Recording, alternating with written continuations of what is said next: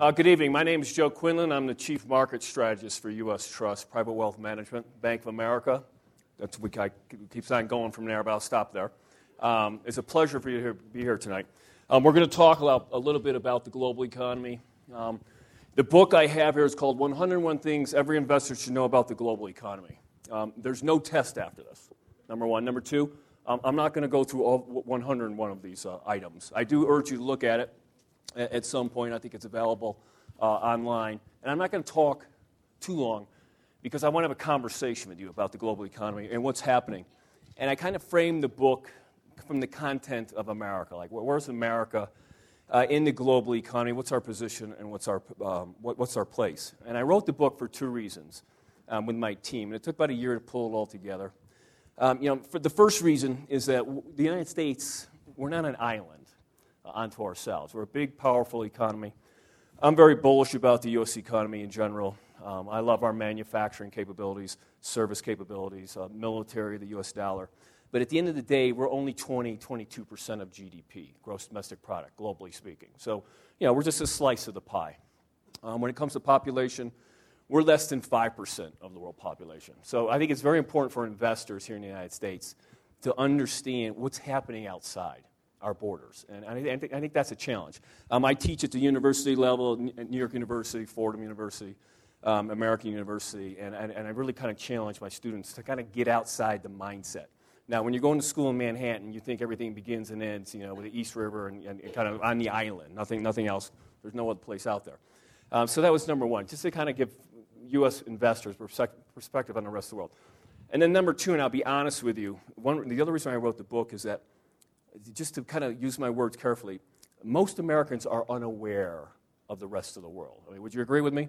I'm going to go so far to say, almost economically illiterate in terms of what's going on in China, what's going on in the Middle East. Why is the European Union so important to the United States? What's happening in South America and Brazil? So, there's a deficit there. We've got a trade deficit. We've got a current account deficit, federal budget deficit. But I think the biggest deficit out there is our knowledge of the rest of the world. It would make us better citizens, global citizens, if we understood what was happening. And it would help us better connect the dots. And that's hugely important because when I was starting this business in 1980 on Wall Street, it was a pretty simple world. There was the UK, there was Europe, there was Japan, and the United States. And there was a couple of outliers or emerging markets, maybe Mexico. It was a pretty simple world to figure out. But then as we went deeper into the 1980s, 1990s, and of course today, it's pretty complex. It's a pretty complex world out there. And it's confused a lot of investors. I mean, every day I wake up, I turn on a couple of websites from Australia, the South China Sea, Morning Sea, Singapore Times, all these newspapers, kind of get a feel of what's happening out there. Because it's amazing, any corner of the world, whatever that impact has, can ping into our markets, and vice versa. And we've never had this before. So to me, there's twofold reasons for writing the book in the sense that the world's a lot more complicated, and I think we Americans are falling even further behind in understanding what's it all about. So that's the key reason. The plan of the lecture, I'm just going to pull a couple of items from each chapter and talk about them. And I said, this is going to be brief. I'll open it up shortly for any questions on the table.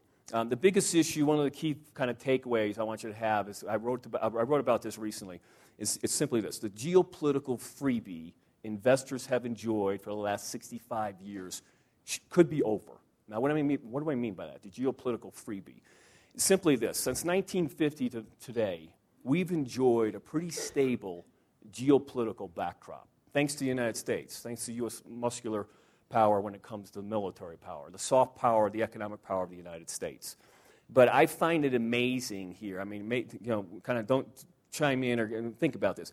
It's amazing that Russia annexed a portion of a sovereign country in Central Europe. Amazing. The first territorial annexation, aggression, since the end of World War II. Amazing. Wake up one day, wow, what just happened? I find it amazing that this thing called ISIS is redrawing the map of Iraq and Syria.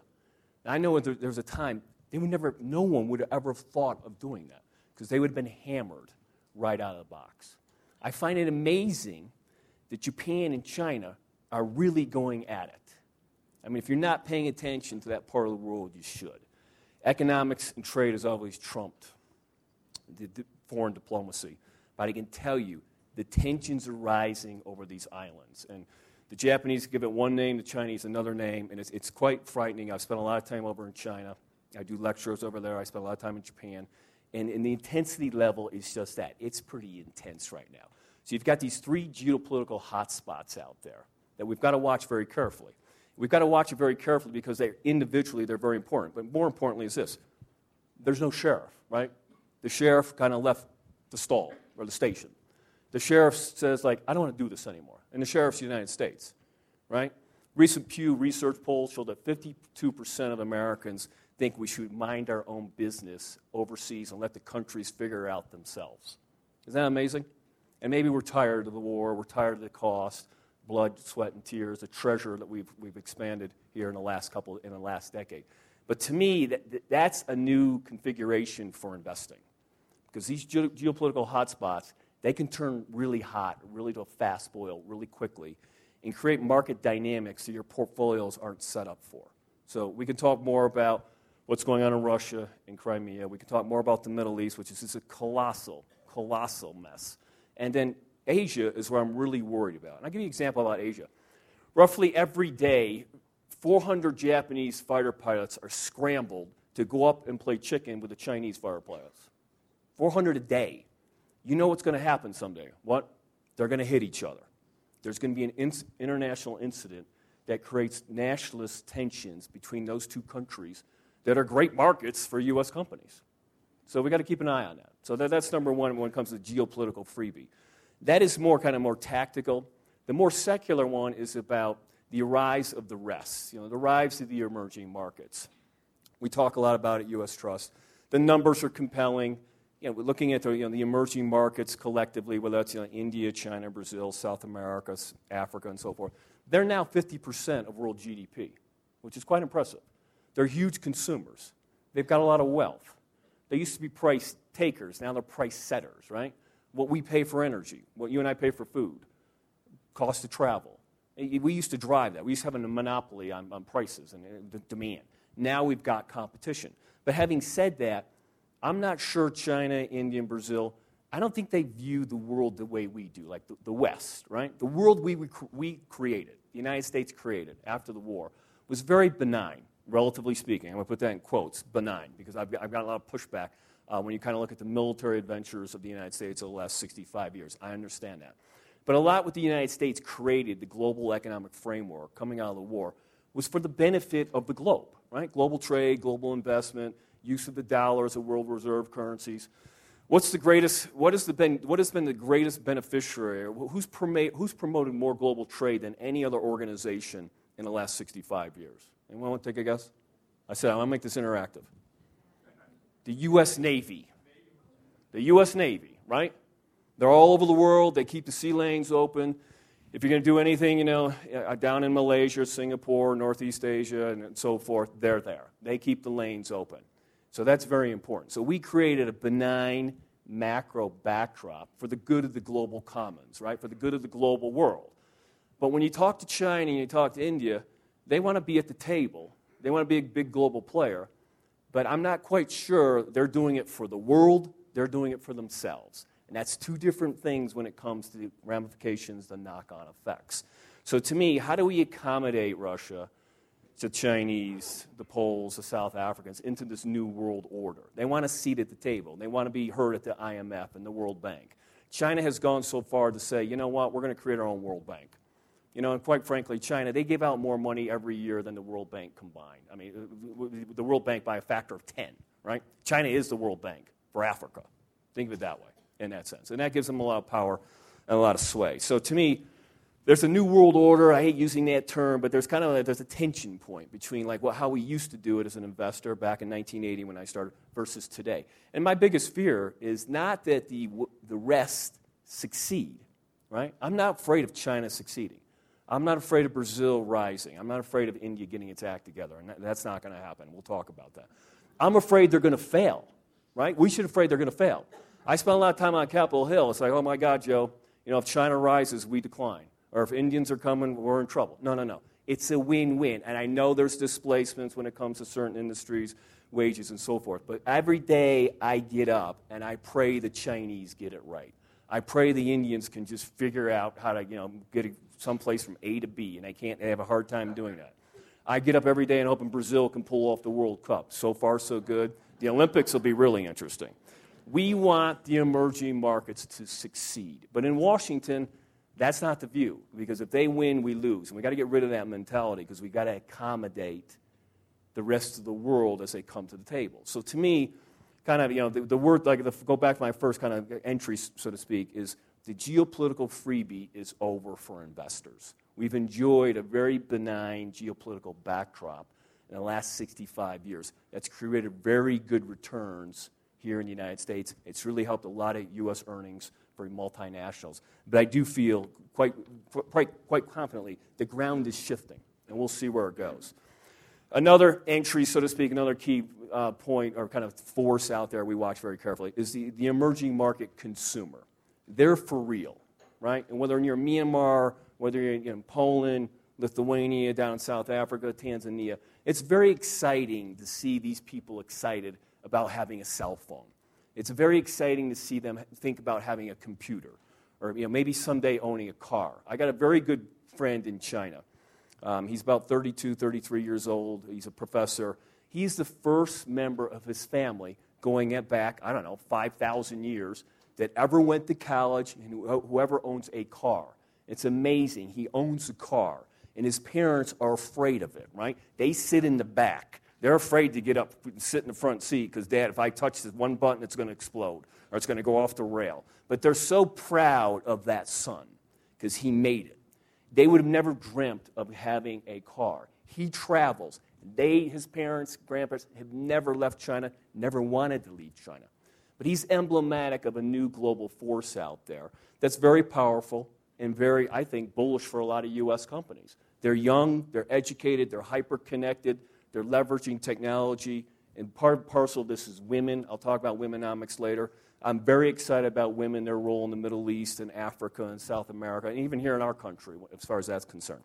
So the middle class, $2.4 billion right now, according to some McKinsey estimates in the emerging markets. Going to go to $2 billion in the next in the next, say, 10, 15 years. That's going to create a whole new host of opportunities for U.S. companies. And right now, China already is the largest car market in the world. Has anyone been to China lately? I'm sure a lot of people, right? It's great that they're driving cars in China. The bad news is they don't know how to drive, right? They don't know green from yellow, yellow from red, and it's just it's a colossal mess. You really take your life in your hands when you're driving over there. So don't drive, have someone else, because they know when the semis are coming down the wrong way on the highway. Because believe me, I've lived that. But it's a powerful story. Facebook in Brazil. Brazil is the second largest market in the world for Facebook because the Brazilians love to chat, right? They just love to show off, talk well into the night. They love connectivity. Nigeria, believe it or not, they consume more Guinness than they do in Ireland. And that's saying a lot given the Irish, because that's a 3-course meal, 3 times a day for the Irish. But Nigeria, it's very Moscow, there's more mall space in Moscow than all of the rest of Europe when you think about it, given the consumption that's coming out of there. So we see a lot of upside. Another one when it comes to the internet, one of my favorite statistics, we're all wired. I've got more cords in my room that if there's a fire here, and God, that's not going to happen, I want to scare anyone. I'm on the 3rd floor. I could rappel out my window with all the cords I have and hit the ground with plenty of slack. I got too many passwords, too many devices, it's making me crazy. But here's my point. 60% of the world's never logged on to the internet. Think about that. 60% of the world has never done what we do where and when we shouldn't be doing it. Think about it. And that's very powerful dynamic. The digital economy. Jared Cohen, Eric Schmidt, you should read that book. That's a good book. I'm going to throw out some books at you.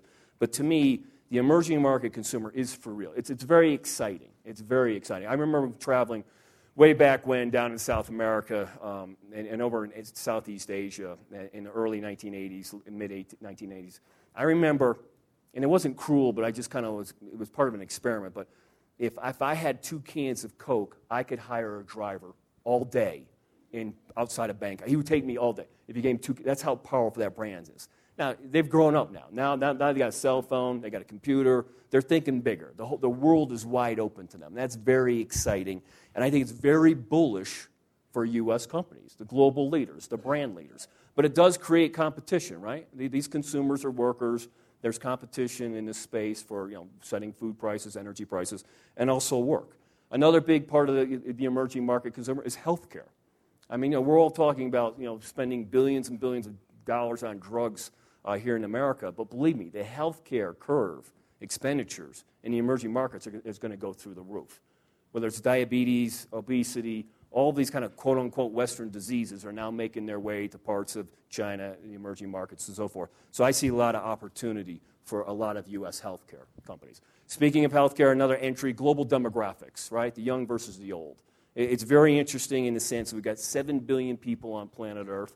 Half of them live in the cities, half of them live in the rural areas, which is kind of an inflection point. Estimates around 2022, 2023, we're going to have 8 billion people. And then probably by 2040, we could be at 9 billion people on planet Earth. That sounds like a lot. I think we can accommodate that. But it does put a lot of pressure and strain on the global infrastructure. Right now, of the 7 billion people, around half are under the age of 30 years old. And India is amazing, right? India is 600 million people in India under the age of 24. Isn't that remarkable? I mean, that scares me. I got a 24-year-old, so it's like, wow, there's 600 million of these people? Forget it. I mean, think of it that way.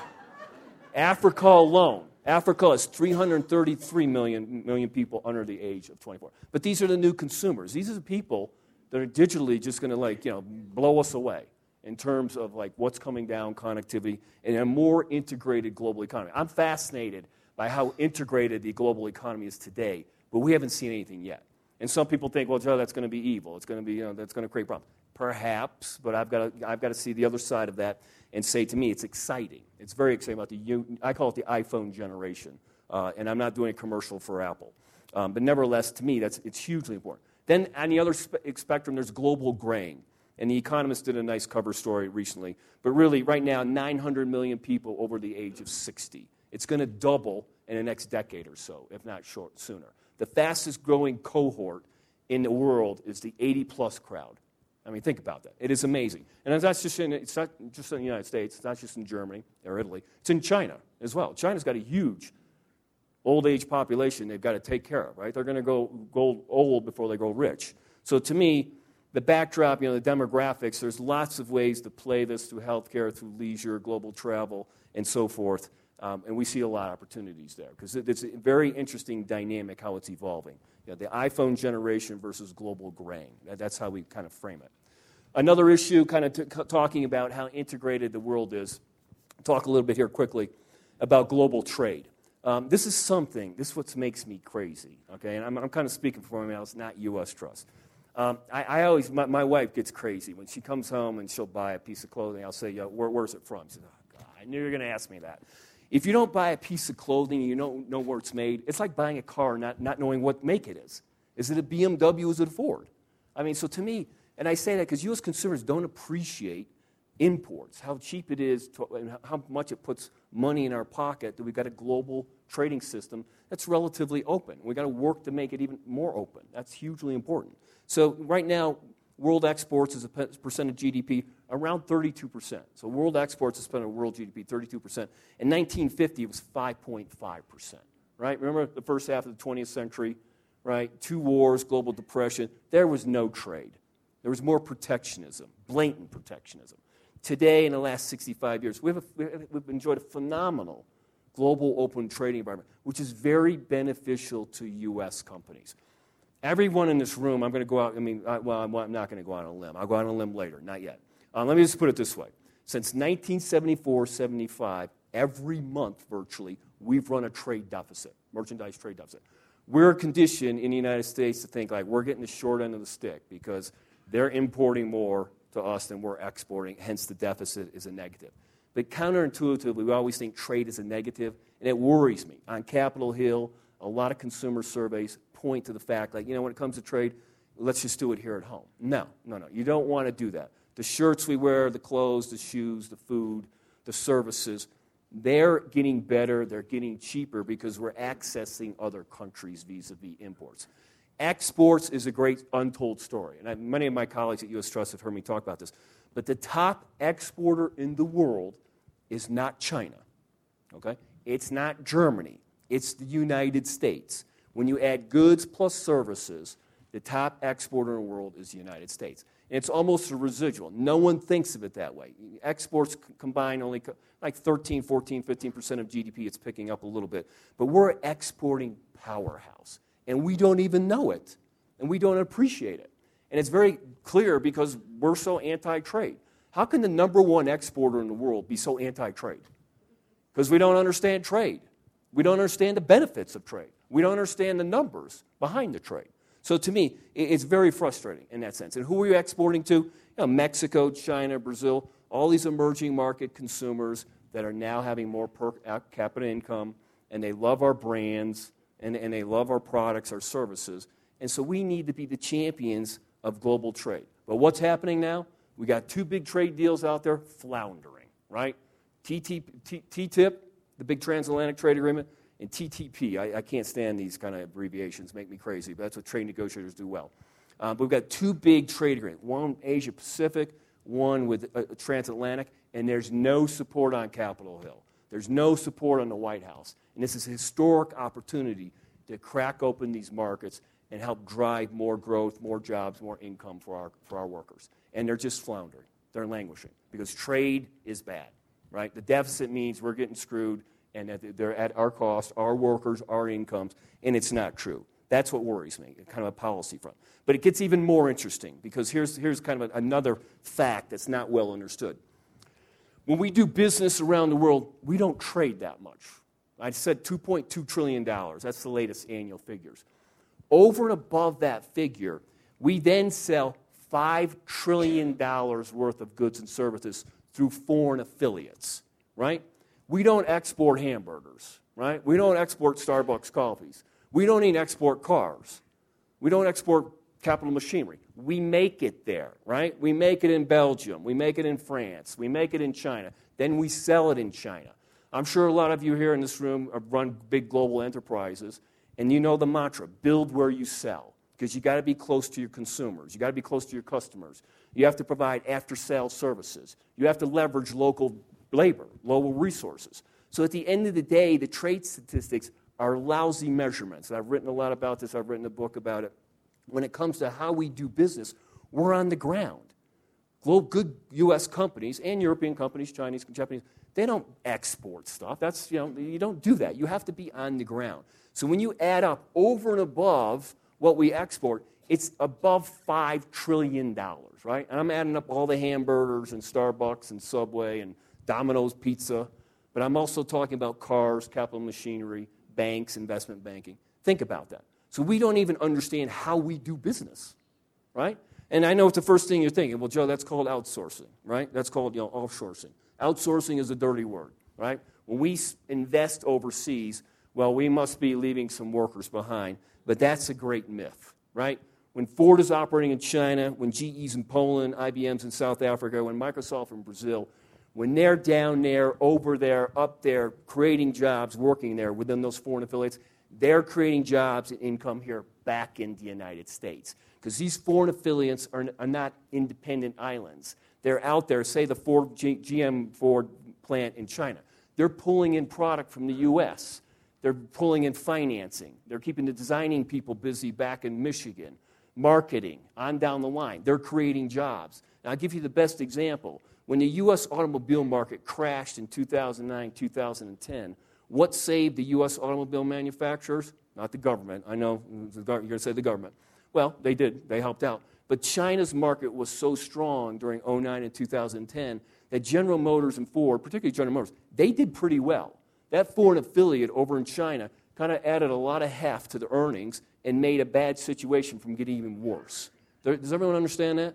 That's hugely important to understand. Because we have a plant in Belgium doesn't mean we just displaced 16,000 workers here in the United States. And there are displacements, don't get me wrong. But at the end of the day, outsourcing makes us stronger, not weaker. Now, I've been thrown off Capitol Hill for saying that. So I think I'm in a more friendlier environment here, and you can take me on later.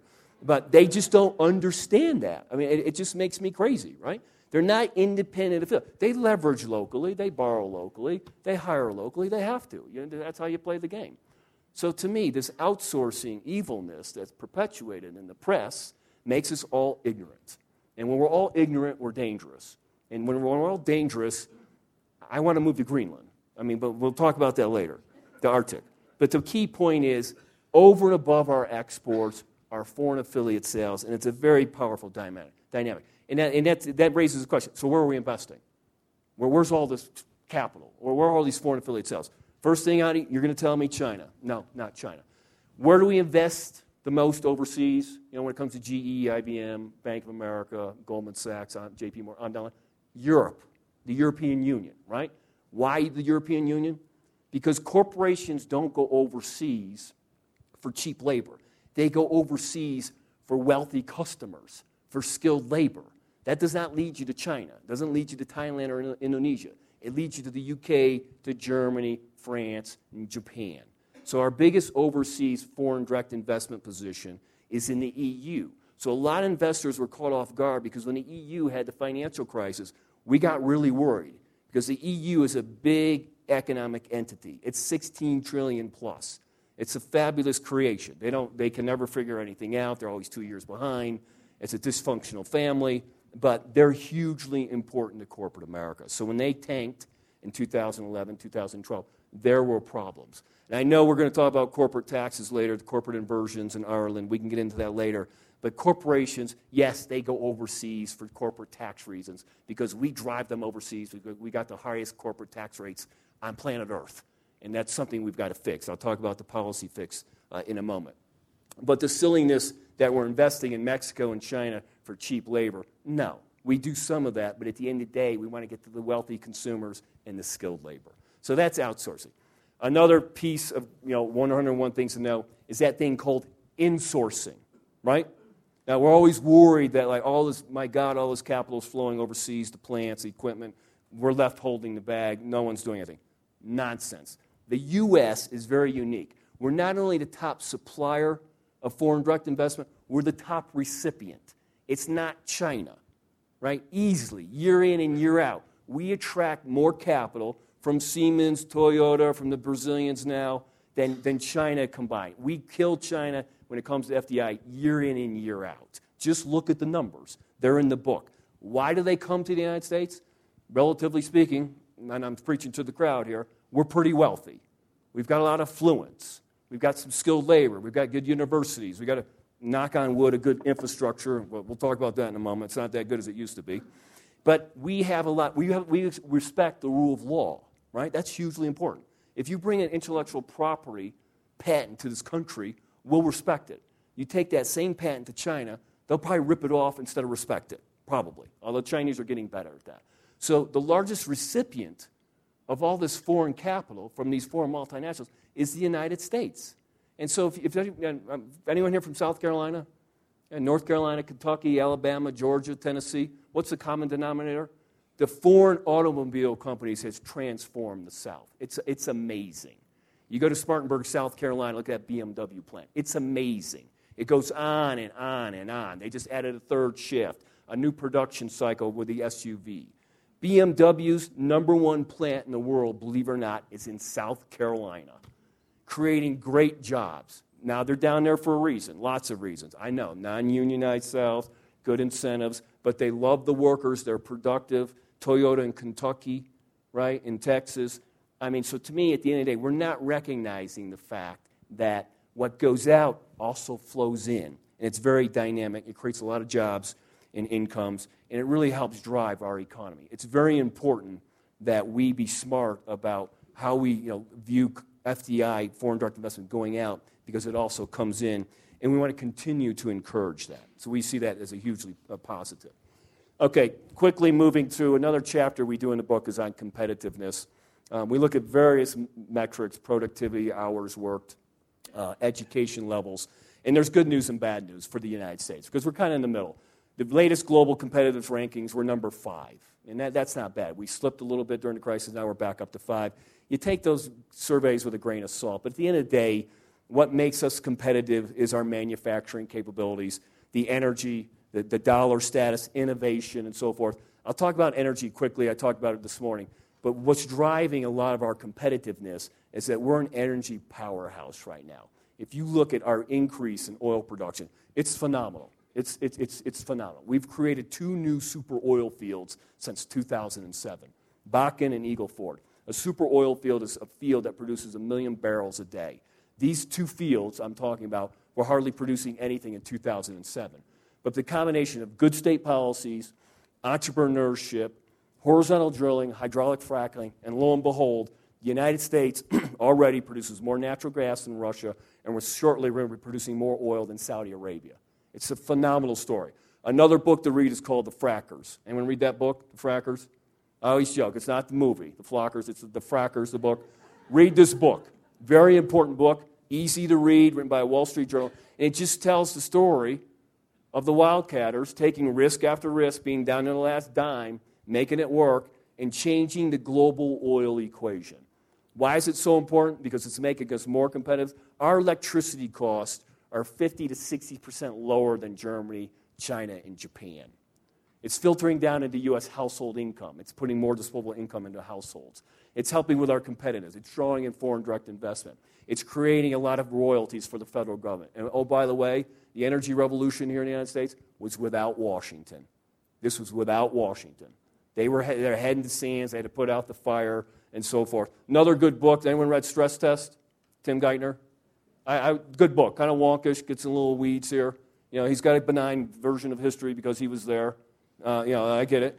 But it's a very good book about the blow by blow by blow that happened. We were pretty close to the edge. But nevertheless, the energy revolution happened when we all had our head down and everyone in the media told us that China was number one. Not true. Still the United States. Still competitive. But there's some failings. We've got to do some work here, right? How do we maintain our competitiveness into the second half of this decade and beyond? The infrastructure is crumbling, right? Was it Joe Biden that said, when I go to LaGuardia, I think I'm in a third world country? Well, he should go to JFK. Kennedy, he's in a fifth world country. He's got to go there. But the infrastructure needs a lot of work. Everyone knows that. The public school systems need a lot of work. We don't save enough money as individuals. The corporate tax code rate, it's just, no one understands this. We're rerouting money between Ireland and Netherlands and Pluto and back again. It's so complicated that if your son or daughter, nephews, nieces need a job, you just go. If you can figure that out, you're golden in that sense. Healthcare is a huge issue, right? That's a drag on economic growth, right? It's 17% of GDP. If you took our healthcare industry out of the U.S. economy, pulled it out, made it a separate entity, it'd be the 8th largest economy in the world. It's double the size of India's, I always say. But it's like India's economy. It's corrupt, inefficient, bloated. No one knows what's going on. And we just keep going on day after day after day. I don't know anything about the Affordable Care Act other than I know that my daughter's getting off it in a couple of months, and she's finally waking up to the fact that, wow, this is going to cost me money. It's going to cost me money. What do I do now? I've been telling you for 2 years to prepare, but we'll work on it when I get home. So we'll see how it plays out, but healthcare is taking more disposable income out of households. It's overlaying more cost on the corporations, as big as Bank of America and as small as the guy out here that's got 10 workers. It's a competitive threat, so to speak, that needs to be addressed. And speaking of competitive threats, my opinion, and I'll share it with you, I think something that we're kind of shooting ourselves in the foot is over immigration. We've got to get smarter about immigration.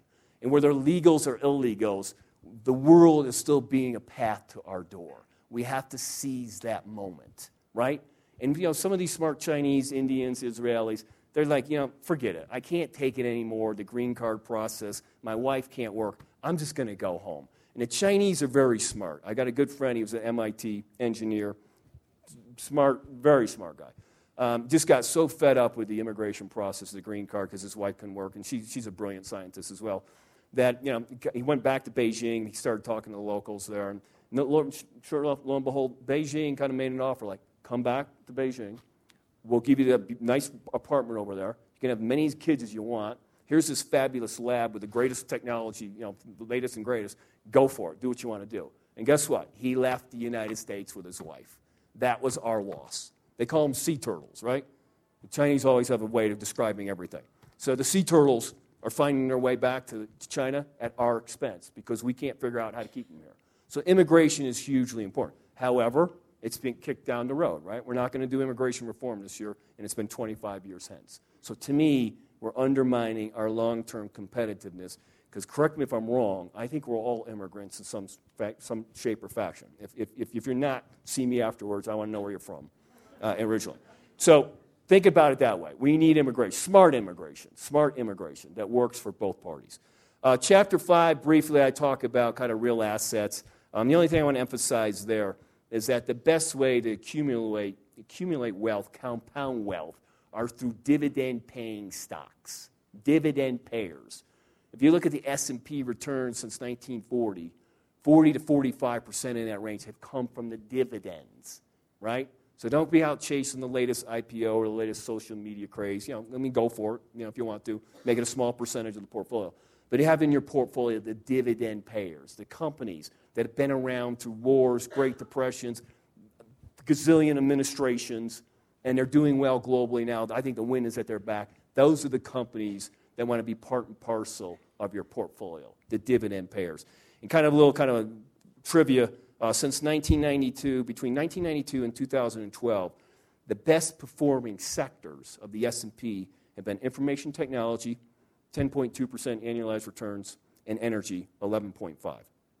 So IT and energy, and they just happen to be two sectors we're overweight right now. And when we move in and out of the markets, we're not prone, we don't stick, when things change, we change.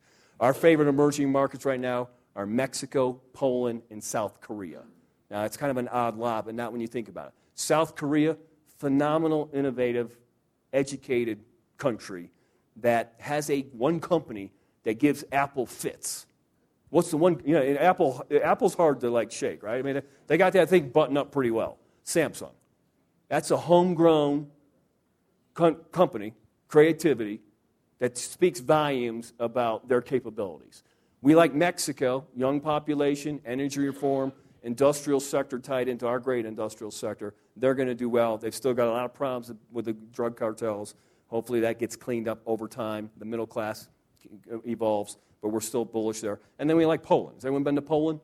Phenomenal. It's a great country. No one talks about Poland, right? One of the largest economies in Europe, one of the largest populations. They're doing fabulously well at home, but then they're tied into that great industrial base called Germany, right? Because they've made a pact, and they've done a lot of deals. So we've seen a lot of good companies emerge out of there.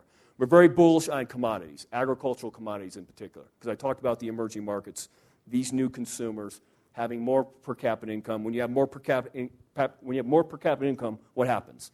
All right, you don't drive your taxi around all day from some guy from New York for 2 cans of Coke. No, you eat more protein, right? More fruits and vegetables.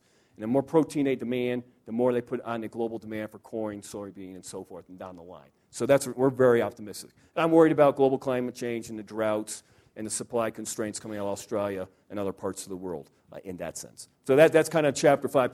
Chapter 6, to end quickly, kind of it's odds and ends. I had to throw a bucket, kind of wrap it all up. But our favorite commodity is water. And I've been out here before at the Aspen Ideas Festival talking about water. There's some real crises out there. We're hitting it, not crisis point. I think we got enough water. It's like, how do we store it, treat it, desalinate it? Wastewater treatment is hugely important. Does anyone see The Last Call at the Oasis? The movie, The Last Call at the Oasis. I'll give you kind of a little tip. I'll tip you off a little bit. It's 99% very depressing. It's the end of the world, and it's one professor, we're screwed. It's a great bite. But then the last 1% of the movie, it's a happy story. We go on.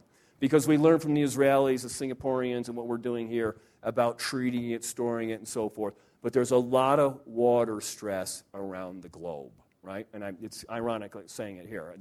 I could drill a hole out here and you'd hit water. But when you go to the parts of this country, you go to the Middle East, you go to China and India, you go really around the world, it's becoming a bigger and bigger issue. It's underpriced, which means it's underinvested, and it means we're using it very haphazardly. So we still like water. Womenomics is another key theme. We think one of the greatest agents of economic change, future driving force, are going to be women. And we want to invest in companies that get that understand that. A lot of studies show already that if you got more women on boards, the more conservative, risk-free, but the higher returns that the company performs at. But just women in general, particularly in the emerging markets. They're better educated, and they're leveraging IT. So it's not brawn anymore, it's brains, right? When it's brains, then the playing field is more level for women as opposed to brawn. So it's a hugely important opportunity, and we see that, and we want to invest in a lot more companies. On down the line, a couple of global obesity, I touched on that. It's an epidemic, and it's not just in the U.S., it's all over. It's amazing. It's amazing to go to China and see heavy people. Amazing, amazing. I think the Chinese are amazed themselves, too. The last one, and I'll stop there, is just the Martian machines. The second machine age is another book you should read, and I've seen on the program there's a lot of talk about that. But I think it's very important, and I haven't figured this out yet, but we're coming to an inflection point where automation, robotics, artificial intelligence, they're not just taking away the blue-collar jobs anymore, folks. They're taking away white-collar jobs. They're taking away jobs from surgeons. They're taking away jobs from journalists, right? You can do the sports recap now on a computer, right? So, I don't need the box score write-up about the Phillies from a guy sitting down at the stadium. That can be done by big data and the computer. So it's very interesting what's happening, and be on the curve, particularly if you're ready to send a son or daughter to college. I might think twice about it. I mean, I hope I'm the last guy to pay $200,000 for a history degree for my son. No, I'm kidding. Not knock on. He's doing all right. I sit on a couple of boards at universities. People say, "Where's the bubble?" Higher education. I mean, the cost of education versus what you get in your return in the face of 21st century technology and how quickly it moves. Watch out. I always tell my students, you better be on the right side of the digital divide, or you're going to have a hard time. And then when they start thinking, God, I got to go home and live with my parents, then they get a little more motivated. But there's a lot of boomerangers out there, right? You saw in the New York Times. So, but really, it's not just industrial robots, right, on the factory floor. It's service robots now in the homes, right? I was with a Finnish company a couple of weeks ago. It's amazing. This company, I won't tell you because I can't. But they make self-serving robotic mowers for golf courses, right? So there's a golf course outside of Philadelphia where I live. It hires 50 people groundskeeping. When they get this new machine from Finland, they're going to cut their workers from 50 to 5 because the machines don't complain. They work at night. They're very quiet. They won't be out there when you're trying to hit off the back nine.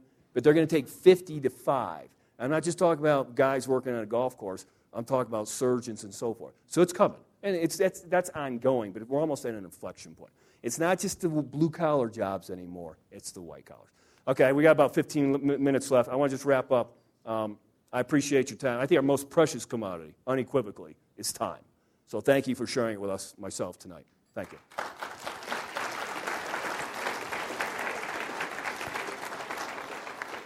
We've got mics.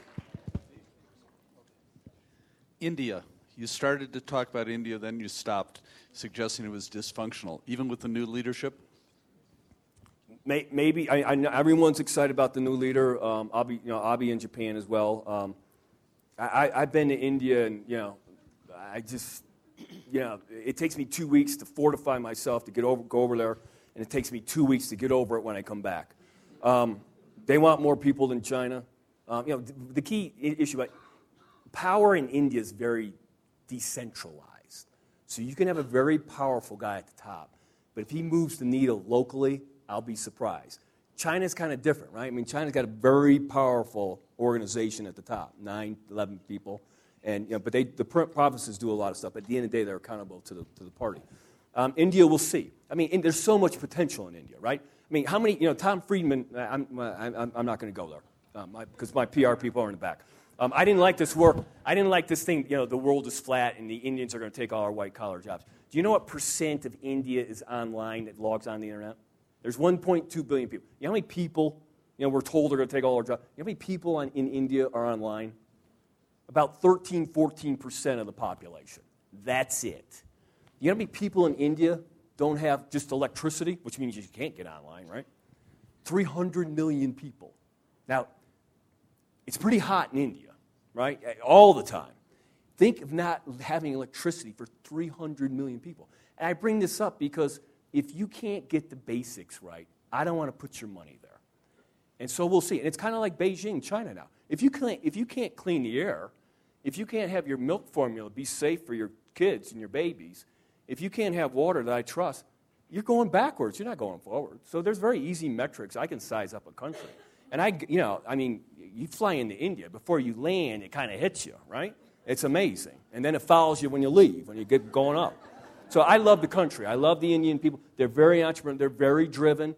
And I tell you, I pray for them to succeed. But I'm telling you, I'm a little questionable. And they live in a very dangerous neighborhood, too. I mean, that Pakistan, that's a big issue. But we'll see with a new leader. They got some new vitality, some new energy. But I've seen this movie before. In terms of the workshop of the world, clearly now China, the cost of goods going up because of the cost of labor and everything else in the RMB. And it's not going to go to India for some of the reasons that you've just described. Where to? America, Mexico. Apple's bringing some production back. It's 50 workers, a couple, pieces. But global supply chains are shrinking. The Chinese themselves are leaving and go to Cambodia, right? They're going to Vietnam. But I just think, 3D printing, right? Someday, this is what worries me with China. I'm really worried about China. They got 100 million manufacturing workers. Automation scares us, right?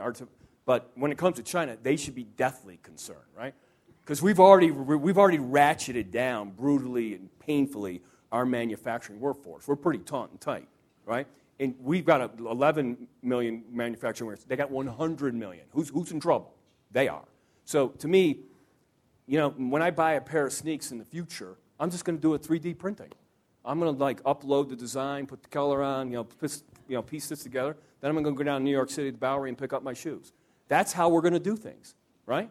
That's what's coming. We don't have time about 3D printing. You'll hear about it. But it's very powerful. So I think manufacturing is becoming more customized, and you and I are going to control it more.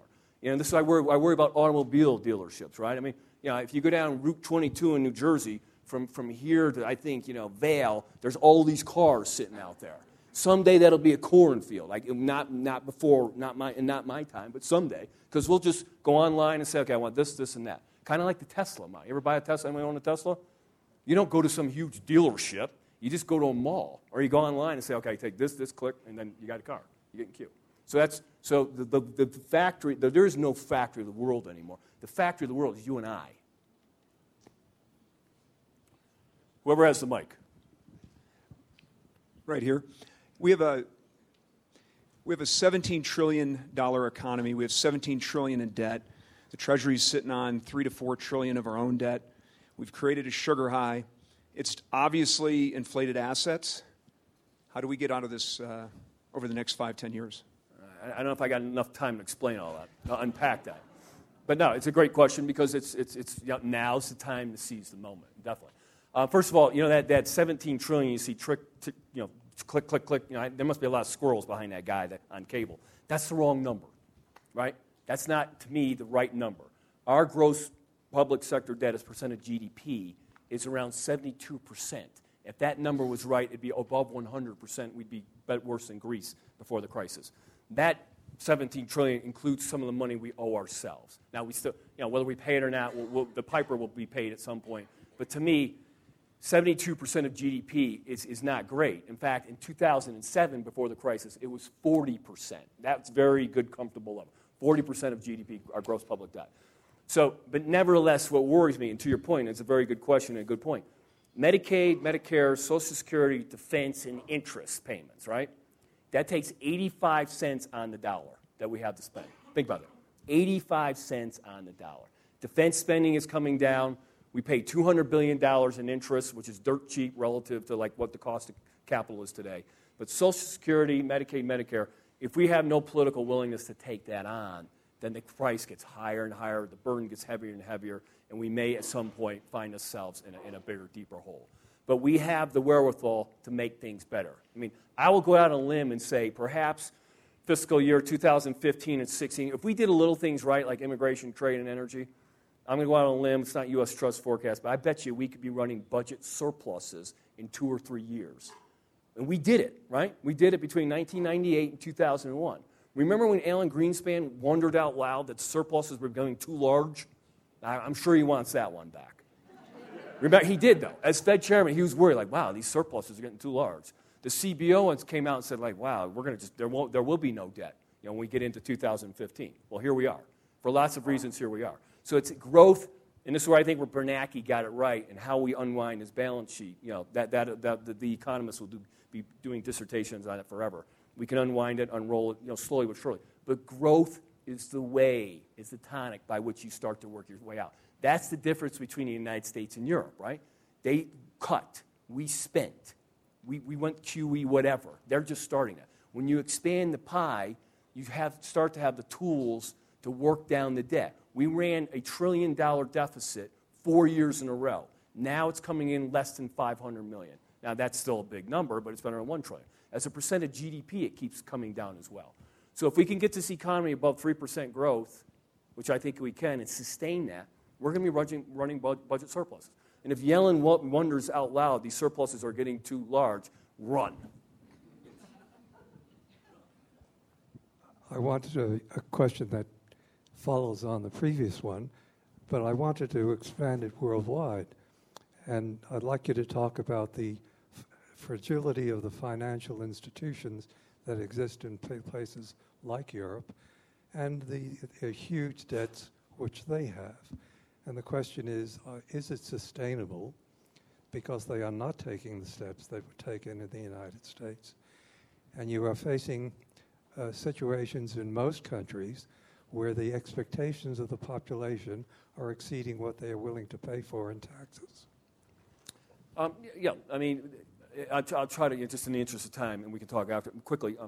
Spain, Italy, Portugal, Greece, even Greece, Ireland, they've made some tough structural reforms that will push out retirement, increase more labor flexibility, cut down the employment, insurances that come with that.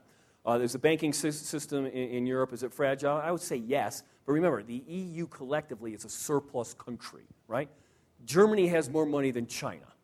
Think about that, right? And look at Germany, Netherlands, Switzerland, I think Denmark. There's another Nordic nation, Norway. My God. Has anyone been to Norway? It's the street cleaner in Norway gets $90,000 a year. It's free. It's a eureka. There's a lot of cash in Europe to support the banks.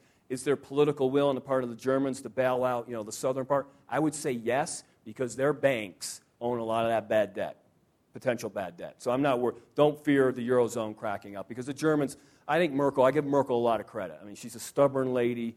But I think in her heart, she's a European. Maybe second, German first, European. But, don't underestimate. I love, go to Europe. They love this concept of Europe. They complain like, God, those Italians, or God, those Belgians, or French. They all it's kind of like, it's like a family. But at the end, they're very proud. And I was very proud in a sense, because I've done work a lot with the EU. I think it was 2012, 2013? 2012, 2013. The EU won the Nobel Peace Prize. And if you understand history, you understand why that was brilliant, right? Read this book, Savage Continent. Has everyone read this book? Read The Bloodlands. You ever read that book? Read Bloodlands first, then Savage Continent. And you'll have a fabulous appreciation of Europe today. Because that place was just torn apart, war after war, and then after the wars. Bloodlands, Savage Continent, put that on your reading list. And when you read those, you would admire and you'll respect what those people have done, despite being a dysfunctional family. But, what family is not dysfunctional? Okay, we have 5 minutes, okay? Go ahead. You got the mic? Who's got the mic? Okay, I'll go here first. I wanted to, thank you. I wanted to go back to your son and all Do we have to? Our collective sons. No, go on. You can make it collective. Our collective sons and growing grandchildren, and wonder what, given all your profoundly intelligent view about the world is, that you would lead you to give what kind of advice about where young people, present college graduates, should think about their future in a massively and radically changing world? No, that's a good question. I get the glad question from my clients. They always say, Joe, should my daughter learn Spanish or Mandarin? And that's seriously. And I say, try English. Try English, right? You ever correct a paper from a senior in college? It's horrible. It's unbelievable. They can't write. 500 words.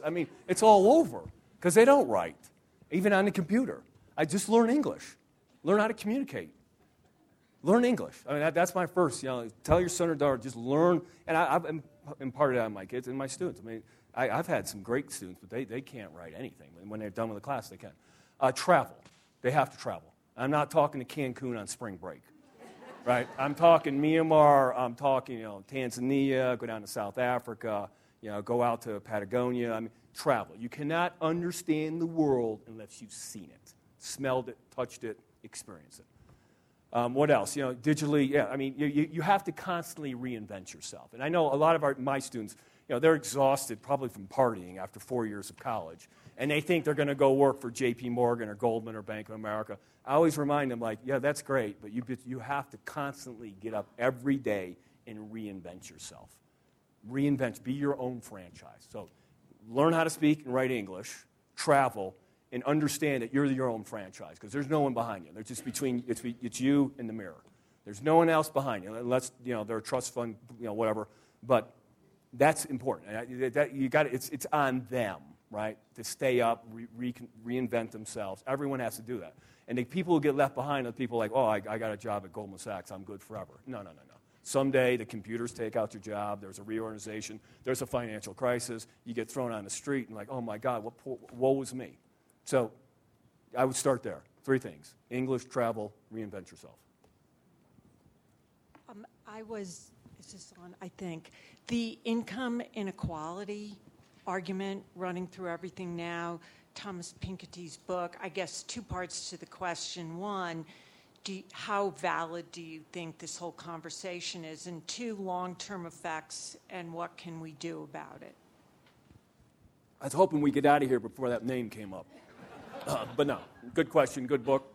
I'll be honest with you, I'm halfway, I'm struggling getting through it. Because I jumped ahead when he wants to impose, a tax on anyone above 500,000 like that. Well, he's gone beyond the French. That's so French. It's incredible.